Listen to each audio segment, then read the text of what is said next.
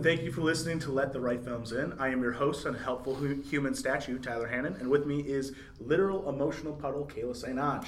Hi. How's it going, Kayla? Fantastic. All right, this is the first episode of Let the Right Films In, where we pick a movie out of the IMDb Top 250 and talk about it. First, though, we're going to talk a bit about the things we've watched recently before getting into the review, and we'll also have some bits of trivia about the movie and also different fun stats about the IMDb 250. But first, Kayla, what have you watched recently? Well, interestingly enough, last week I went with a friend to see the movie The Age of Adeline in theaters, which I probably would not have picked to go see any other time in my entire life. But it wasn't bad. It suffered from some over narration issues, and the guy that they had doing the voiceover was I don't know, he had a voice that was really and so Adeline Bowman. It didn't really have a southern accent, but it was just it just felt, I don't know. Kayla, your impressions are my favorite thing about you. But yeah, so I don't know. It was a decent movie, but I really feel like they were just Blake Lively is the most beautiful person on earth, so we're just going to turn some cameras on, and whatever we write will be fine, because no one will be paying attention to that anyway. And I guess, let's see, and then better movie that I watched last night, I finally, after dying to see this for months and months and months, watched A Girl Walks Home Alone at Night. Took you long enough. Okay. I only told you to watch it approximately 12 years ago. I wanted to watch it before it came out, but okay, that's a lie. I have had time. I just watched other things instead. But anyway, it was really good, and I really enjoyed the cinematography, and the soundtrack was really good too, and just stuff like that. Also, the closing shot with the girl and the boy and the cat is now my favorite picture that's ever existed. It's not even a spoiler. Well done. I know. What can I do my best. And you've been watching Sense8 as well? Oh my god. Okay, yeah. That's going to be my plug for the show. If you have not watched Sense8 on Netflix yet, you need to do that immediately, because it is amazing and diverse and super gay and pretty much anything you could ever want out of a TV show. Yeah. I'm in love with literally every person that's on it. To the Wachowskis and Netflix, we to contact us about any sponsorship opportunities, please email us now. I have also watched a few things, not a lot of things, but I went to see Mad Max Fury Road for the third time in theaters. The last time it was in theaters around us for the foreseeable future. It is still incredible. Sober this time, too. How dare you? But it was incredible. It's just, everybody on the internet has already freaked out about how good that movie is. But it is worthy of all the freaking out, because that movie is goddamn incredible. It's true. I also watched Ant-Man, which has been out for 2 days at this point, maybe. And I just want to say, Ant-Man is really, really fun, and is a lot better than both Thor movies. As much as we all love... Okay.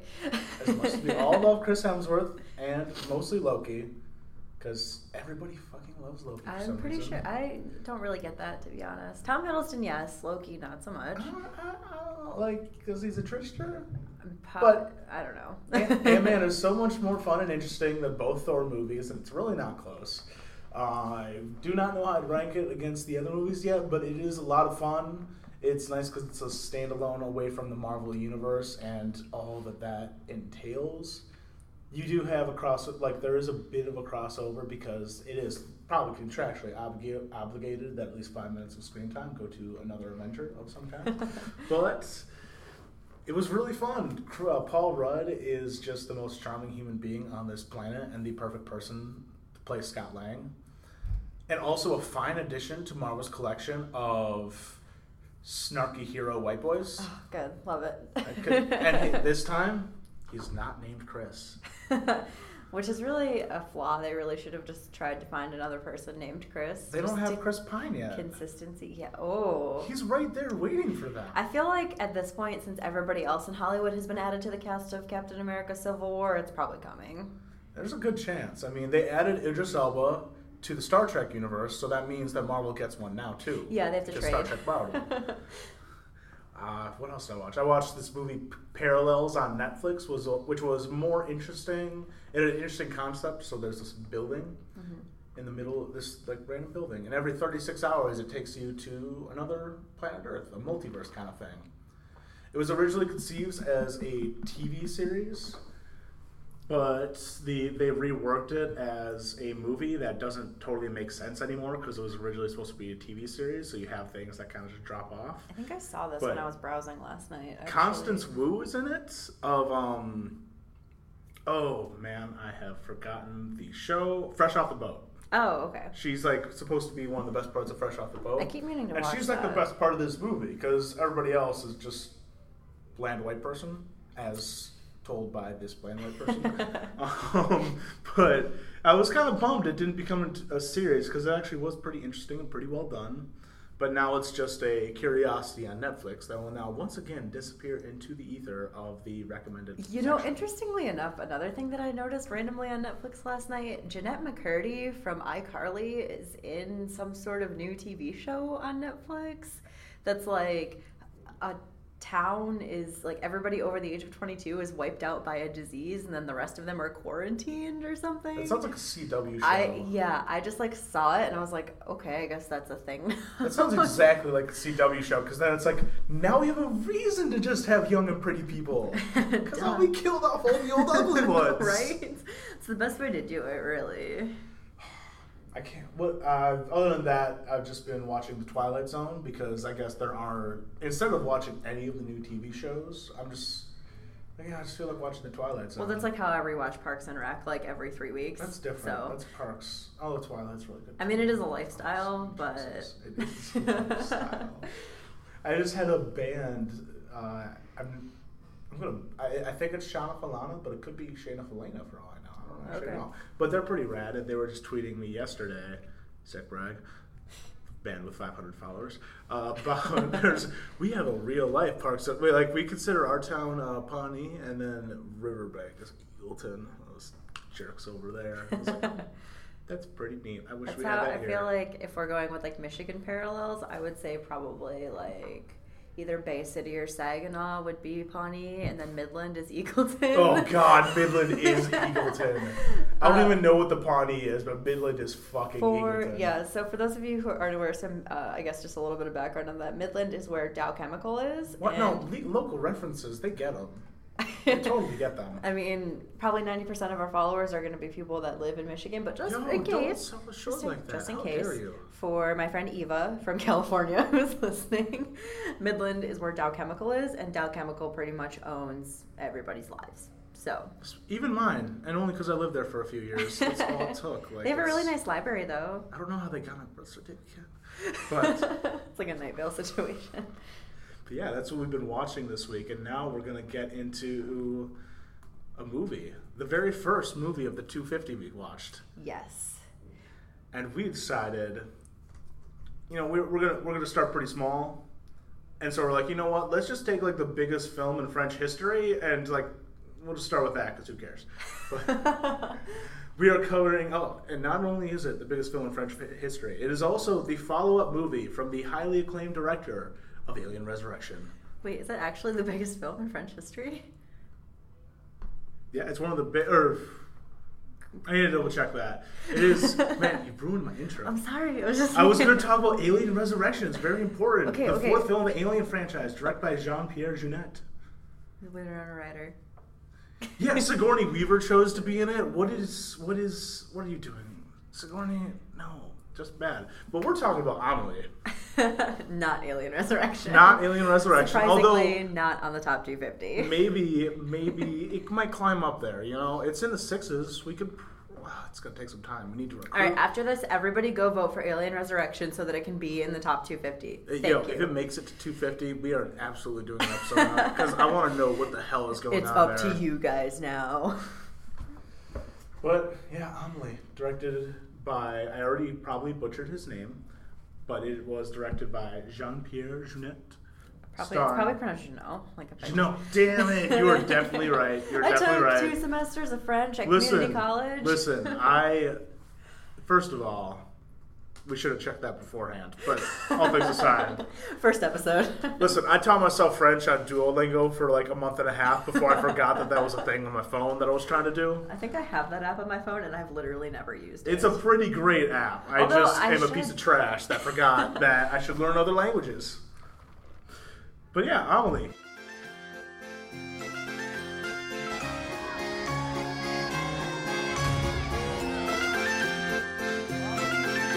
Si, c'est vous, ça.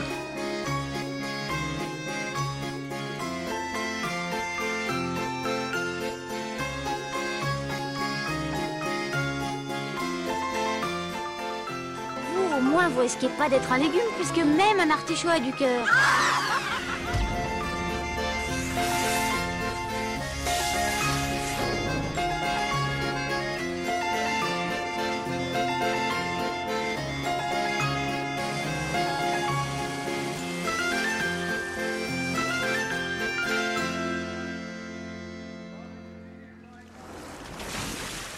It was released in 2001.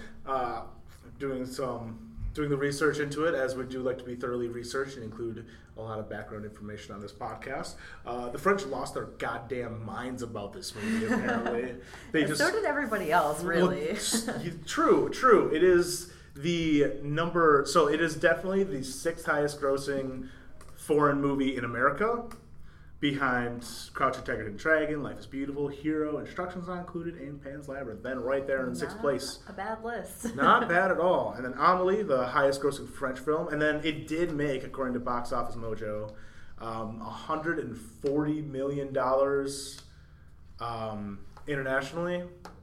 Internationally to America, because that's how we judge things. It's like, there's America and then there's not America, even if the movie came from not America. But yeah, it made $140 million. It sold 7.5 million tickets in France. I was doing some research. It didn't go to Cannes. It wasn't the pick for Cannes because the jury had to make an excuse because it was such a big deal. They were like, oh, we only saw a version that didn't have music or anything, so like there was nothing we could do. And people were like, yeah, you old fogies. I can't remember what movie it was off the top of my head, but there was definitely a movie at Cannes that wasn't finished that they were just like, but it's the best thing ever, so we're totally going to let it be in this. That is a Cannes thing. Let's be real. It was real. It might have been true, but it was also just like, Jesus, guys, we got to cover ourselves. Yeah. People are losing their minds and we don't have it. And we're in France. This is really bad for us. Actually, you know what? Oh, wait. It is Cannes, right? As far as I know, yeah. Pretty sure it's Cannes. We're probably going to be fine, actually, so it'll be all right. Although, another fun bit of trivia from that. The second lead, hold up, let me look it up. So the guy playing Nino, Matthew Kassovitz, he was on the jury for Cannes that year, and he was like, yo, if in that voice too, if Amélie would have been in Cannes, it would have won the Palme d'Or easy. I mean... Y'all fucked up.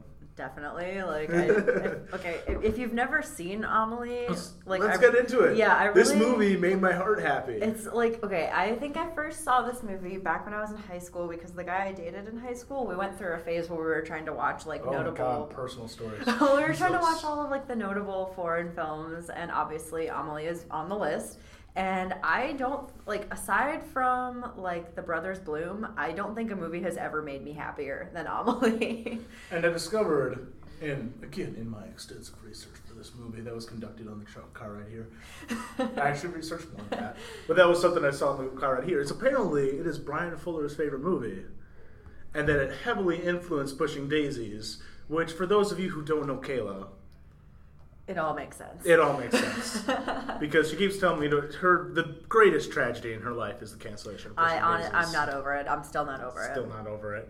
I never saw Pushing Daisies, but it certainly seemed to have the kind of whimsy that is present in Amélie, which is whimsy is all get out, but it's so well done. It does seem like the French version of our kind of indie rom-com whimsy movies, except... It's more well done than most of them. True. It's got that French flavor. It does. Well, and I think a lot of it has to do with the colors and the score. I think I'm pronouncing the name right, Jan Tiersen, Yeah. did the score, and it's like if I'm ever feeling sad, like I'll just listen to that until I feel better, and I think that has a lot to do with like how good the movie feels. Yeah, forgot how to talk. That's all right. That's all right. I mean, just you so are overcome with emotion. You are noted for how little you talk. You know, it's just the two of us. It's really weird. We start a podcast. We have such a hard time talking, but it is a really just magical movie, full of elements of.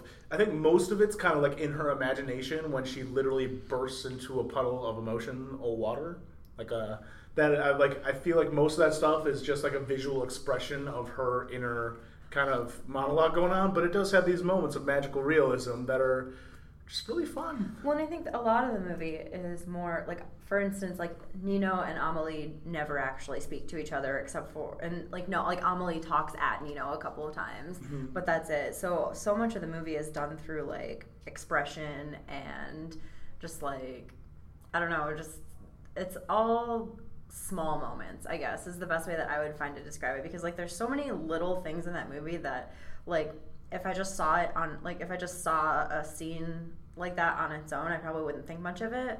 But for instance, like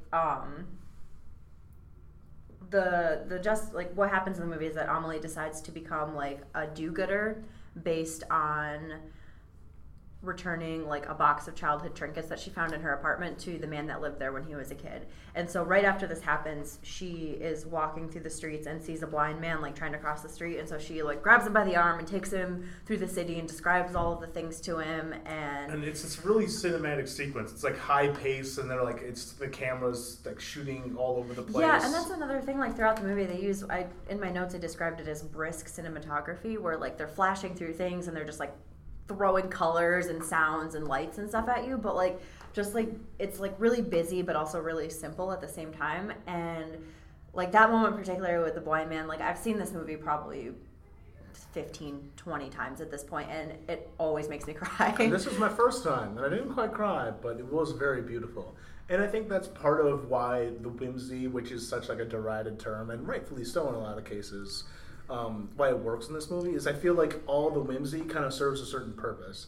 Besides the general, aura, the general tenor of the movie, it all serves like the voicing the different characters' likes serves to kind of give you a picture of their character in a way besides general exposition. Although it is. By definition, that narration is exposition, but it's a really easy way to characterize people without having to spend a lot of time on it. And like I don't think that would work in most movies, which is the same way I feel about like narration. Yeah. Like I normally don't like a lot of voiceover narration, which was my issue, like I said, with The Age of Adeline. But in this movie, I don't know exactly what it is, but it works. Yeah. And I don't know, maybe if it's because it's in French, and so maybe it's just not as jarring because you just kind of like are listening to a language you don't understand the whole time. But I think that the narration and the cinematography work really well together to make it like this full-bodied experience. Well, that's the thing. This movie does a whole lot of things that could easily come off as like trying to do too much and throwing it all together into this weird mix. But they did a nice job of making all those different weird parts work together into this like this really just kind of cute working class, like it's weirdly working class too, for how like light and feathery it is. It's all about like these young people just like living on their own. And although another thing, the drugstore she works at is a real store. Yeah, I did know that actually. Which is odd because apparently in Europe they have combination cafes and bars and drugstores. Which honestly, we could bring that here. I'd be okay with that. That would be sweet. What other things can we combine together into like? I'm thinking like movie theater, massage parlor. I didn't think of any of these beforehand, but we need to combine more businesses. Turn everything into a combination coffee shop. Just like have coffee there. Well, that's like the main art in Royal Oak is a coffee shop / movie theater, and there's also it's also another local reference for all of our international yeah, listeners. I can't remember when the theater that I went to see Whiplash in was like an actual like coffee shop that just happened to be attached to this like art movie theater, and nice. I can't remember the name. I we just like randomly drove there. My fiance Chris is much better at directions and things than I am, so I was just kind of along for the ride. But anyway, just hanging out. But back to the point. What I think is that with Amélie, it's just like a really emotionally satisfying experience because like so many like acclaimed movies, like Foreign or Not, are just like really like dark and like serious and depressing, and so it's kind of nice to remember that you can make a movie that's just like this like outright beautiful like fairy tale world. And like I don't know, and like you would think like normally with stuff like that it's reserved for like children's stories or like family friendly, but like I wouldn't say that Amélie is family friendly because it has this like current of playful irreverence going on. Like right in the beginning of the movie she asks how many couples in France you think are having an orgasm right now, and like then we watch them orgasm. Yes, and in quick succession. Nino works in a sex shop, and because it's France, and you know what, sex is just a thing that people do, which is not a bad, I mean, so maybe in France it's a family friendly movie, I don't really know. It was kind of, I mean, they're just very open. You know what, they're probably more healthy for it. But yeah. It was kind of refreshing just because that's something we would not get in most American movies, or if we did, it wouldn't be this fun and playful thing. Well, no, female orgasm in American movies is like the biggest no ever. You may remember Blue Valentine getting an NC-17 rating because Michelle Williams enjoys herself having sex in the movie. Listen, the only thing that should be rated NC-17 is the emotional terrorism. So, this is true. This is another tangent, but we once got a coworker of ours to. She watched Blue Valentine, because I put it in my favorite section. Because it said it's a love story. Oh yeah, just as she never forgave me for that. Never forgave me. Nor should she. But just as a quick reference, Tyler and I both do work at a video store that shall remain unnamed for purposes of us not getting fired. Yes, for the love of God, they do still exist. And yes, we do Stop rent. asking us that. Yes, and we do rent porn. So there we go. We've covered all the questions that you might porn. have. Yeah. But anyway, so we each have like an employee pick section. But just go to the internet. Don't come ask us for porn. Like, just it's really go to awkward. The internet. It is so awkward. I wish I could say that I wasn't like desensitized to renting porn to creepy old men, but that's the world that we live in right now. Yeah, when you do it every day, it's kind of just... Okay, so back on point. Let me go to my notes here before we get too into that. Back to orgasms. Okay. Yes. Okay. So one thing I want to bring up, another I feel like Amélie, it has an overall story, but for the most part, it's just like these small vignettes of like fun things that Amélie does to try and bring joy to other people's lives. Because at its heart, like that's really what the movie is about. It's about like deciding to be a good person and also deciding to take that joy that you're bringing to others and to apply it to your own life. And that was Kayla's phone, which she told me she put on silent. That was my alarm for... God. That was my alarm for my medicine, which I just realized that I left at home, so that's good. Oh, you're bad at being an adult. Anyway, what was I saying? This is going to be a fun edit. Sorry in advance, Kyle or Tyler, whoever's doing that. Anyway, so it's about taking that like joy that you bring to others' lives and realizing that you also need to apply that to your own life. It's good to treat others well, but if you don't treat yourself well, then you're going to end up... I want to say that they actually cover this movie. He says you'll become like a sad shell of a person or something like that. And there's a specific line in there. Well, that's kind of what that older man is doing. The glass man, yeah. Yeah, the glass man, yes. Well, because there's actually a line in there that I've always kind of related to. He goes off. So whenever Amélie and the glass man are talking to each other, they don't actually talk to each other about themselves. The glass man replicates a painting every year, and there's a girl in the painting who's holding a glass of wine that he like feels that he can never quite capture because, and I guess he sees Amélie in this girl or that she's similar, and he talks about how. You mean she would rather imagine herself relating to an absent person than build relationships with those around her? Thank you. Yes, that's exactly. And I remember, especially a couple years ago, I was dating a guy that lived in New Jersey, and I just remember I watched this movie. I think I was sick or something, and I watched this movie, and I just was like, "Oh man," because like so many of like my personal relationships and my friends, like they're with people from the internet, they're people that live far away. And so in a way, I don't think it's necessarily bad to relate to like these absent friends, these absent people, and to try and like focus your energy on helping them fix their messy lives. But you also have to turn that inside and fix your own messy life and maybe try to interact with real human beings around you sometimes, because you can't just live like that solitary existence. I do think it's cool too, going back to how Amelie is her journey in this movie is doing all these nice things for other people, and then eventually finally doing the nice thing for herself. I think that's like something like the log line of this movie. Whatever. And it's about so much more than that, but at the basic plot structure, that's what it's about. And that's kind of cool because it's in 2015, 14 years later, we have seen many commercials where it's like, oh, you do that, it's like that golden rule. You do something nice for someone, and then, oh, that's going to get them to do something nice for another person, and then it'll keep on going on this line. And I can't remember exactly what that principle is or where that stems from, but it's this basic idea: if you do something nice, paying it forward, yeah. So this movie is basically about paying it forward, and we've seen that in like commercials for different things, trying to sell stuff because advertising is manipulative. Capitalism is evil. Official quote line from this episode. And, yeah, but it's kind of cool to see that like in an actual movie. It's just like her being like, she's a superhero of a different kind. She's like a daily life superhero.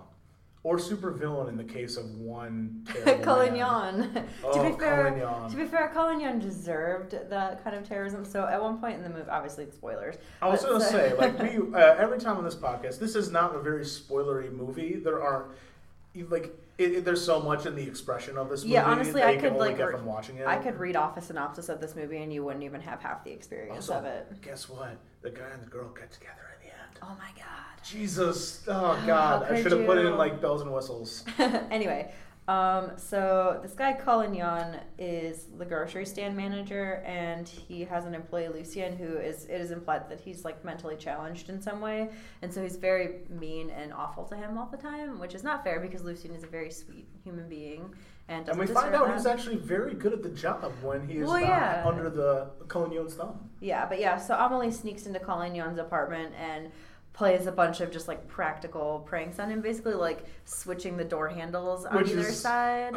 Which is an evil, sinister, genius move. Like switching the foot cream for toothpaste. I almost said foot paste. Which again would not work in capitalist America because everything has different bright colors that tell you that things work. I did think it was kind of odd that the toothpaste and the foot cream are both just like white bottles with different colored letters on them, or words. Look, who are we to judge the French people and their labeling? Well, but anyway, maybe if he didn't buy generic, he wouldn't have that problem. Exactly. He really shouldn't go generic with the foot cream. Yeah, but yeah, so she pours like a bunch of salt or sugar or something into his alcohol. And at one point, she switches all of the numbers in his phone, like the auto dial numbers, so that when he finally he freaks out and tries to call his mother, he gets like a psychiatric helpline. It's it's good. And so like for the most part, it's like a more aggressive Home Alone, like going into someone else's house and planting traps everywhere. Again. Except instead of paint cans, they're emotional paint cans. And he deserved it. But yeah, I think, let's see, what else did I want to talk about? Another good thing about this movie is that I feel like everybody has like some sort of weird collection. Like every character has a thing that's really special to them, and like it's this goes back to the narrator describing every character's likes and dislikes. And like for instance, Amélie likes skipping stones, and so throughout the movie there's all these shots of her like wherever she goes picking up like a good flat stone to skip somewhere. And like the whole crux of the movie is that she, I guess, bumps into Nino. They don't really meet until the very end of the movie. They meet cute over and over again. Yeah, but so Nino collects like people's torn up photo booth photos, like the failure photos, and puts them into an album. And Amélie finds the album after he drops it. And so yeah, everybody has like this like interesting thing that just belongs to them. So Amélie collects like good sensations, I guess, because she likes dipping her hands into grain and like cracking creme brulee and stuff like that. Nino collects his pictures. The glass man does his painting every year. Lucien is really like he loves vegetables. And then there's Georgette. Georgette, who I guess you could say collects sicknesses, and she's a hypochondriac. But yeah, so I think it's nice to have like these little references to what the characters like and don't like all throughout the film, because it goes back to like they gave you this like really simple, easy characterization of everybody, and then they stick with it throughout the film, and I really like that. And also kind of humanizes them, even though they have just like these one or two note things that could make them seem kind of a little more thin, but it makes them seem like almost more real because they have this weird thing about them. It's not just this generic, like, oh, she's the mean one and he is the nice one. It's so funny because this whole movie, I feel like, is just like, in any other movie that wouldn't work, but in this movie it just does. And I don't know. I think another good thing about it is there's this whole, like, throughout this whole idea of, like, the validation of your childhood imagination. Because in the beginning it says that, like, Amélie doesn't have any siblings, and so she plays with, like, imaginary crocodile doctors and stuff like that. And so, like, throughout we go back to that sort of imagination that she had as a child. Like, she imagines herself on TV as, like, a saint passing away from exhaustion. Her lamp comes to life to wonder if she's falling in love and stuff like that. And it's not even just limited to her. Like, it happens with Nino, too. One of his photographs, like, comes to life while he's asleep and tells him about Amélie, ostensibly. Yeah. Which is his inner monologue of, like, does she like me? No, she doesn't like me. She has to like me. There's no way she likes me.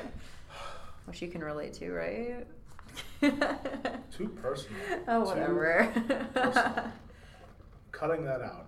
I'm actually not cutting anything out of this podcast, but I will repeatedly reference the things I'm totally cutting out. Because you are a sinister, mean co-host. Can we cut out my alarm clock? No. No, dude, that is part of the fabric of this I might have podcast. you, as is this talking about the podcast. It's real meta right now, Hi, guys. podcast. How's it going? What's up? Super. And hey, back to the actual movie. And that's part of the thing of it. It's like the style of the movie is so much its own. And when I compared some of the camera work and stuff to Edgar Wright, you kind of like did a double take on me. Because it's not like the quick cutting of Edgar Wright. But it is, the way I relate to it is very much its own. It does these really interesting, cool camera moments, some of which get kind of close to the quick cutting of it in certain areas. But like these things that could seem like just the filmmaker was like, hey, yo, I think we could do that. We should do that just because we can. Mm-hmm. But it contributes to the overall sense of the film and like these weird things happening. And I just related it to that because Edgar Wright movies are ones where especially Scott Pilgrim, but in all of them, the camera stuff he does is it all contributes to the overall fabric of the movie and makes it into something more than just a movie. It makes it into like this world that is obviously can't be real, but seems so real and you want so badly for it to be real and you just fall in love with it so much. And that's something that Juno does really well. Yeah, I think it also kind of reminds me of like, in a way, like Wes Anderson movies. Yeah. Because that's definitely the kind of, like, they all that's have, probably like, that's a closer comparison. Well, yeah, well, they have, like, this really cutesy feeling to them, and, like, you know that the world that they're existing in can't, like, necessarily be real, but it's just close enough that you feel like it could be, and that that's where you want to live. Mm-hmm. Maybe not, like, every Wes Anderson movie, but like, for instance, whenever I watch, Moonrise Kingdom, that's how I feel. I just like, I remember the first time I watched that movie, I was just like so happy at the end of it, and I was like, this is that's where, I don't know where that is, but that's where I want to go, and that's where I want to live. Definitely a movie that can relate pretty well to Amélie, and he's got like his sense seems so, Wes Anderson seems so like European anyways, and how he makes film, and so. Well, and I guess if you think about it, that's kind of like I guess maybe that's why it is like it has like such this universal appeal, because specific, like working in video store and stuff like that, I can tell you that people lose their shit when they find out that movies are subtitled. Oh, like they want nothing to do with them. But every once in a while, there's a movie like this or like Crouching Tiger, Hidden Dragon, where people are just, I don't know, they just decide to overlook that. And I think that since it has like that really whimsical, colorful, like fairy tale feeling, it has the universal appeal despite being like a very, very French production. Listen, if it's going to be in another language, it better make it obvious. Because if I swear to God, if I accidentally stumble on Spanish language with English subtitles, I will burn you to one time. Yeah, no, I legitimately had a customer one time who was like, "Why do you have these?" And I'm like, "Movies that aren't in English." She's like, "Yeah, why?" And I'm like, "Well, call the Oscars." I'm like, "Well, people in countries that aren't America do make movies sometimes." Like, I don't know. We could do a whole podcast just about our shitty customers, I'm sure, but I don't want to digress into that too much. Otherwise, it'll turn into what most of our personal conversations are, which is bitching about work. So, it should be noted, though, that there were Americans who appreciated this movie. As we said, a lot of them. gave it $33 million in the box. I wish that I had been older than like 9 in 2001 because I totally would have loved to have seen this in theaters. It probably plays in one of the art theaters around us. I'm guaranteed there are art theaters around the country that play it. And it was also nominated for 5 Academy Awards. We should mention art direction and cinematography, which both make a lot of sense, as that's mostly what we've been celebrating this whole time. Best sound Again, was nominated for, but that's one of those ones. Now it's sound mixing and sound editing. Yeah.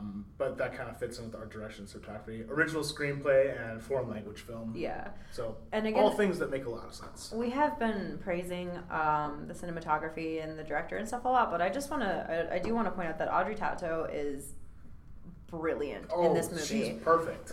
Just the way that, because Amélie doesn't talk very much, and so much of it relies on her communicating with her expressions or with a lot of smiles. Yeah, just every time she smiles, I would say, unless it's it feels like every little smile or wink or whatever has a different meaning, and I don't know. I feel like it is incredible face acting that she's doing. It is incredible. My favorite example of this is near the beginning. They talk about how she's had boyfriends, but it hasn't really worked out, and they cut to a picture. The most famous GIF from and I know it's pronounced GIF, but it's GIF. Goddamn GIF. Anyway, but the most famous GIF from this movie is it cuts to this scene of her having sex with her boyfriend and just this I don't even really know how to describe it, just this ridiculous childlike can you believe this is happening right now? Exactly. Oh my god, it's so funny. And it's just a brilliant use of that great facial expression work that she does, and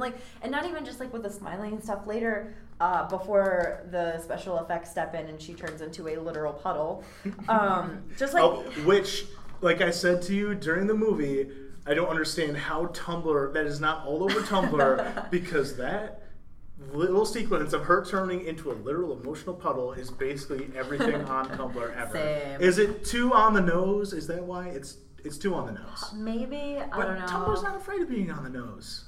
I don't know. I can't tell you. We gotta get them together. I think their audience is maybe just a little bit too young.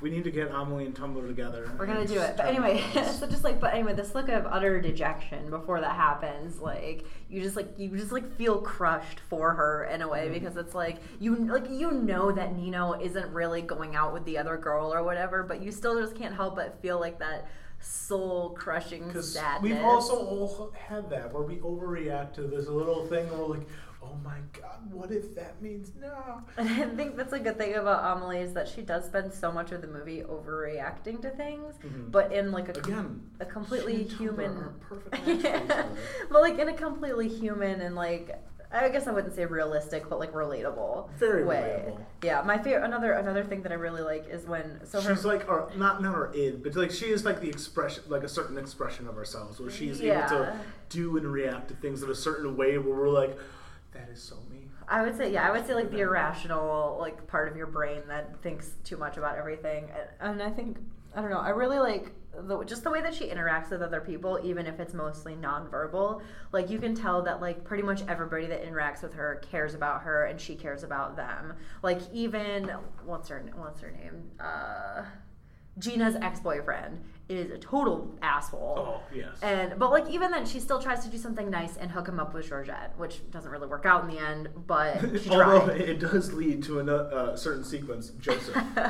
Joseph, thank you. It does lead to a certain sequence of bathroom sex that is loud and funny, but also really adorable, because you're they did it, all right. Yeah. And also another thing where you would not get that so much in an American movie. No. It would be more gross, whereas in that certain instance, it's kind of supposed to be this beautiful thing, I feel. Well, and it is. It's just two people just coming together, I guess, in the very literal sense of the word. Oh, go, get out. Get out. But yeah, what else? Oh, so another fun thing about this. Before we move on, I do want to say it's also impressive how amazing she is in this movie, because she'd only just started acting. He apparently, and this is from Wikipedia, so this isn't heavy research this part, but the director discovered her via a poster for the movie Venus Beauty Institute, which was her debut film, and just from the poster for that movie which I can get because like she's a strikingly beautiful woman. Well, like, yes, but also in a certain way that works for this movie very well, obviously, because she does again a lot of face acting, and like she was the first one to audition for the role and everything. But it was just fascinating finding that tidbit that like he found like she went from on a poster for her debut movie to getting cast in this movie that then became one of the greatest international sensations of all film time. Which is, like, again, very well deserved. Audrey Tautou is an amazing actress, and I feel like whatever she's in, she shines in. Like The Da Vinci Code, instant classic. She is the best part of that movie, like, not gonna lie. I haven't seen it since probably when I was still into reading Dan Brown novels. Too bad it's not on the 250. Like, but you know what? I'm just saying. Every other Tom Hanks movie is on the 250, so we will get. I'm just saying, while we're on that topic, Tom Hanks was grossly miscast in that movie, and that's another thing I'm still not over. Well, if there's one thing this podcast is not afraid of, it's tangents. This is true. But yeah, let's see. Back to what I was saying about her, like, interacting with people. I think one of the best parts of the movie is her interacting with her father, who is kind of just, like, he's, like, there, but he's not really there, and he's not really, like, living his life to the best, so she steals his garden gnome. Well, he's just not over his wife's death. Well, but he was distant before that, too. No, that's right. Yes. But yeah, so she steals his garden gnome and sends it with her friend and takes pictures of it, like, all over the world, which I would like to point out is not original to this movie, but Travelocity fucking stole the gnome idea from this movie, and they refuse to admit it, but it's true. That's what happened. Is Travelocity even still a thing? I don't know. But it's unfortunate, as big as this movie was, at least in here, the gnome traveling all over the world thing is synonymous with Travelocity. And now with Amélie. Well, and I don't know. I think that the gnome traveling is a really small part of the movie. It just kind of lends to the overall. It is so delightful. I mean, it is. It is great. Well, and it's a great idea. I understand why they took it. Yeah, it's nice. And then at the end, like, he goes off into the world and starts traveling or whatever. And so, again, and that's another nice thing about the end of the movie is that it wraps it all up by showing you that, like, everybody kind of got their shit together and is having a good time, including Nino and Amélie, who finally, after fake meeting like 500 fucking times, come face to face. And, like, because movie. Yeah, and I mean, it's not like a frustrating experience at all. It's mostly just like you're just like really rooting for them the whole time, and so it's really satisfying when they finally just like literally run smack dab into each other and are forced to, like, confront this very real thing that's happening to them. It's also a very beautiful moment because the music very overtly just drops out, and it's like they're meeting and they're finally getting together. It is totally silent. And yeah, and it's this nice scene where they don't talk to each other. They just kind of do like this cute, like they kiss each other each on the eyelids and on like the cheek and the neck. And it's like she's planned this for a very long time.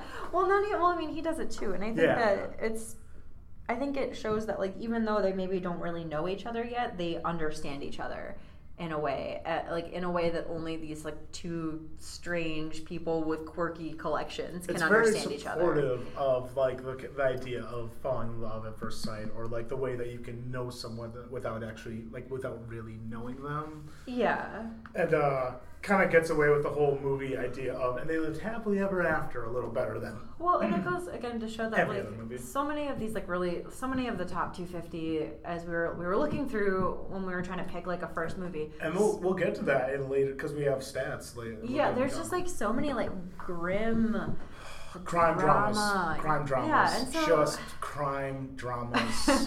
And starring sometimes goddamn Tom Hanks. Also Robert De Niro and Al Pacino.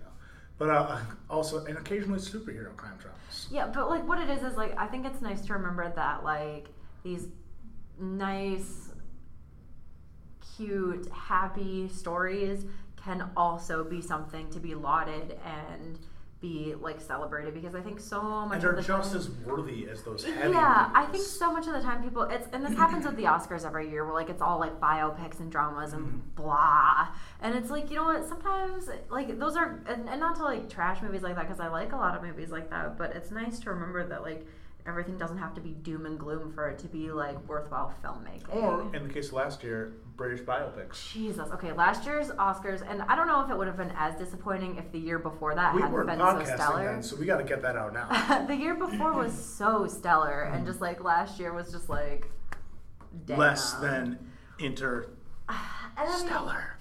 I mean, it's not like I didn't like a decent amount of those movies because I did, but at the same time, I don't need 500 white British biopics every year to win a million awards. Oh, but Cumberbatch. Yes, Cumberbatch. We don't want to get, okay, I don't want to alienate every person listening from Tumblr or whatever, but I have a lot of specific feelings about Benedict Cumberbatch, and not many of them are positive. Foreshadowing.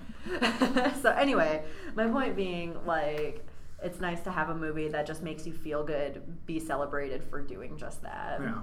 I mean, I am not. I remember there was whatever year that 50-50 came out. I honestly thought it was one of the best movies to come out that year, and it just never had a chance. And then that's just indicative, like not specifically just that movie, but it's indicative of a greater problem where we're like, it is on television too, with the anti-hero, the white male anti-hero. It's either like Breaking Bad, which is a great show, but it's just like, man, not every show has to be like, I gotta kill someone. Well, it's like with the whole this issue with Hollywood is like it's either like super blockbuster sequel world or serious reserved Oscar bait, and it's like I feel like a movie like if Amélie came out today, I can't say I don't know if it would do as well. Because I don't think people would lose their minds now the way they did that. At least not, or maybe I don't know. We're not familiar enough with other cultures, to know if like how likely it would be for France to lose its mind again. I don't think Americans are particularly no. impressed. No. America very rarely America might in small pockets lose its mind over something, but for the most part, it's. Like, I guess Birdman's the closest example of something that got close to that. Yeah, and even Birdman still has that really dark undercurrent. And also had trailers that made it seem way more blockbustery than it actually is. Well, that's the kind of the satire of the movie, though. Yeah. Like, it made sense. I kind of like movies like that where they, like, kind of mislead you. Like, for instance, Spring Breakers. If you saw a trailer for the movie Spring Breakers, you would probably be prepared for, like, party, spring break, former Disney girls, yada yada. If you actually watch the movie Spring Breakers, you're probably going to be really fucking confused. Or the first Magic Mike, which I haven't seen, but it's a Soderbergh movie, and I've heard some things about how it's less Magic Mike XXL. You know, I've actually seen a lot of positive things from, like, women about Magic Mike No, XXL. I've heard great things about XXL. It's just, it's a different kind of great, where the first one's more... Technically a great film. Yeah. Yeah. Even though it's also much more white and male. Or, like, white and straight. I'm not sure that I would ever watch either Magic Mike movie, but it makes me happy to know that they're out there doing good work. Yeah, and reminds that Channing Tatum, he might actually be a good person. He actually certainly seems like a great person. I think he is a great person. He seems great. I love Channing Tatum. Actually, you know what? I love Channing Tatum. Let's just be real. Ever since I saw 21 Jump Street. Channing, are you out there? If you want to sponsor us, we'd love to have you on. No, you don't even have to sponsor. Like, you can just come. Can I send you like a letter or? And on the other end of that trailer spectrum is like pretty much every other trailer, but you know what? I've been grinding this gear for a while, and I just want to get it on record. The trailer for Southpaw is the biggest piece of shit on this universe because it gives away. Listen, I haven't seen Southpaw, so it could be misleading us for a very different kind of finish. Like it's got a twist. It's gonna be crazy, but my guess is it's mostly one of those trailers that gives away everything that ever happens in the movie, and so now I'm like. Yo, you had me at, it's like Nightcrawler, but he's a boxer instead who's very troubled. Well, and that's another thing that's like the trailer for It Follows is a terrible trailer. Oh, I know, because I have to watch it every 4 hours at work. It Follows. It's so good. It's such a bad trailer, though. It just makes it, like, first of all, there's like voiceover stuff that isn't even in the movie, and like I don't know, just like so many things like out of order, and like I don't know who put together that trailer, but I don't like them. That's why it needs us. That's why video stores need us. The artsy douchebags to be when people say Ex Machina was so dumb, I can shake that person and be like, you are an ignorant child, which didn't actually happen, except in my mind. But I guess we're getting away from Amélie because we've already talked about a lot of things we loved about Amélie. Yeah. I will say it's almost universally positive, but I did find some people, some critics who at the time were a little critical of like many in quirky indie American movies were critical of its lack of diversity, because certain people specifically were like it presents a very white and French version of France that is kind of excludes all immigrants or people of color and all that, which is not something I thought of watching the movie, but after reading it, as idiot white people, we probably would not think of it right off the bat. But yeah, that's definitely and the director's defense of it, because there was the internet wasn't what it is now at the time. Oh god, it was kind of just like, you're dumb with bad taste. Which, if they tried that now, would be much more disappointing. I mean, it's disappointing still. Yeah, but it's easy to miss that fact when looking back at a movie that came out in 2001. Exactly. So, like, I just did want to mention that there is valid criticism to be made of this movie. Well, yeah, and I think that happens with every movie. Like, even if it's a really good movie that you like, there's going to be things about it that aren't great. And that's a thing that's hard, like, easy for us to miss, is when it comes from another country, too. Yeah, and I think that's an important takeaway, too, is that you can love something and you still have to be critical of it. Yeah. Which I think a lot of people don't really realize. Like, it's like an all or nothing. I mean, very clearly, we are going to let this film into our castle vault of good movies. We let this film in. But we just also are like, yo, hey, if you could just, like, maybe just be a little more inclusive on when that'd be cool. Exactly. Just knowing that the movie, while great, is there is a problem to be had, but that doesn't mean you can't still feel all the emotions. Exactly. But, so, fun fact, we're actually recording this podcast in the back room of a coffee shop, and I'm telling you how the sausage is made. It's super fun. We did not agree to this. We could have just I was going to wrap it up. I just think it's good to be, like, transparent about how great and professional we are. Oh, gosh. But yeah, also, and then you set your phone on the table, and there's a little click there, goodness. and just letting you guys know, I have to go to work in 15 minutes. I was going to wrap it up very nicely. I was just going to and that sums up our discussion of Amélie. Thanks for listening with us today. We're just doing some personal And now flavor. she's talking over. I can't even cut this. Like, although we discussed, I wasn't going to cut it. But that does wrap up our discussion of Amélie. And before we go, we're going to have this recurring thing where I have a bit of, we're putting together certain statistics, not just about the IMDb 250, but also about other lists, whether it be the aggregators like Rotten Tomatoes and Metacritic, or like more critical lists like the Sight and Sound and things like that, and just taking a look at what movies are considered great and what is kind of a recurring theme with them. And it can also be indicative of the film industry in general. And also, we're going to have a favorite bit of trivia every week. So, Kayla, what is your Amélie trivia? All right, so I was going to do a theme song for this section, but we'll just have to skip that for next time.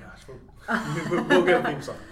My fun fact of the week is that Audrey Tautou does not actually know how to skip stones, so every time you see her skipping a stone in the movie, it's actually special effects, which is hilarious because there's like 6 or 7 scenes where she skips stones. And also, like, I haven't skipped stones in a long time, but like, I used to do it all the time. To be fair, I don't know how to skip stones either, so I can't really judge her. It's really hard for me. They also gave her such good skipping stones. But yeah, and my less than fun fact is in the week is through the top 150 of the IMDb 250, there are only 2 female directors in that whole 150 movies, and they are both co-directors. One is Lana Wachowski on the first Matrix, which is up at number 19, and the co-director of City of God, which is a foreign film, at number 22. That is Katja Lund. Lund? But yeah, 2 female directors, both co-directors in the entire top 150. The rest is just dudes, dude. And just if you want to Tarantinos and Spielbergs and Coppolas, who are all great, but dudes. And it's like, and also if you want to get real technical, I want to say Lana Wachowski is possibly the only transgender director in the top 250. True. To be fair, so like, not only are we failing at one diversity, we're probably failing at 2 right off the bat. Yeah. Well, and we haven't even gotten to the racial diversity yet. But we'll get there. So much whiteness. We have a lot of movies to talk about. We have a lot of stats to give out. And then before we go, a related recommendation. Kayla, do you have one ready? Yeah, I would say probably if you're looking for something similar to Amélie, I'm going to go ahead and plug my favorite movie of all time, The Brothers Bloom. It is directed by Rian Johnson, who will be directing a Star Wars movie, so you should catch up on all of his older things. And is just an incredible director. He's phenomenal, yeah. And so I just want to say that The Brothers Bloom is kind of like a con man movie starring Adrian Brody before he made terrible life choices, and Mark Ruffalo and Rachel Weisz. Emmy nominated for Houdini. I also have many feelings about Adrian Brody's career. We'll talk about that later. But anyway, The Pianist is on the list. Okay. But yeah, it's a con man movie about these 2 brothers who grow up as con men, and they're doing one last job involving Rachel Weisz's character, and it's just got that super fun, vibrant, colorful, great score, just such an awesome movie. I really can't say enough good things about it. And it is streaming for free on Hulu Plus. You can also rent it through Amazon, Apple, all the standard, providers. But it is streaming for free on Hulu Plus. If you live near a video store somehow magically, you can go there and get it possibly. We have it at our store, do we not? Yes, it's in my employee Come pick visit section. us in the Metro Detroit area of Michigan. Also, my pick is not totally to the feel of it, but one of the movies that has already been mentioned on this podcast as one of the top performing foreign movies in the United States, Pan's Labyrinth, directed by Guillermo del Toro, who is one of the greatest superstar. Just, not even considering international directors, one of the most original, fun directors we have. This is a movie about a young girl, and I have not seen it in a while, but it is very fantastical. It's got elements of horror to it. It takes place during wartime, and she retreats to this fantasy world, kind of. It's just a gorgeous film. The creature in it is probably one of the more famous horror creatures created in the last couple of years. I would say, yeah. Last decade or so, with the eyes and the hands and all that. But it's another another subtitled gorgeous film with some fantastical elements, just put in a different context. And I believe they were more romantic, comedic, fantasy. And this one's more all out terrifying nightmare fuel. Yeah, terrifying nightmare fuel. But you know what? Sometimes you start with Pan's Labyrinth, and then you can switch back on Amélie and be like, everything is going to be okay.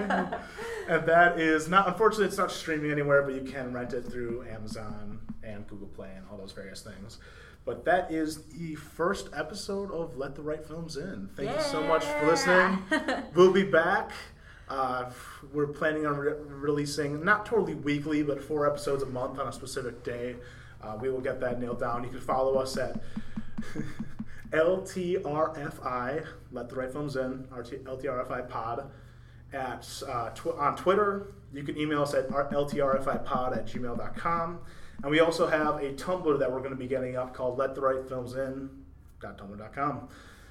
And next time we will be talking about Batfleck in Bourne in their debut, or close enough, their breakout film, Good Will Hunting. Yes, it's going to be great. I've never seen Good Will Hunting, so that should be an interesting experience for It will all also of us. be kind of sad because Robin Williams is no longer with us.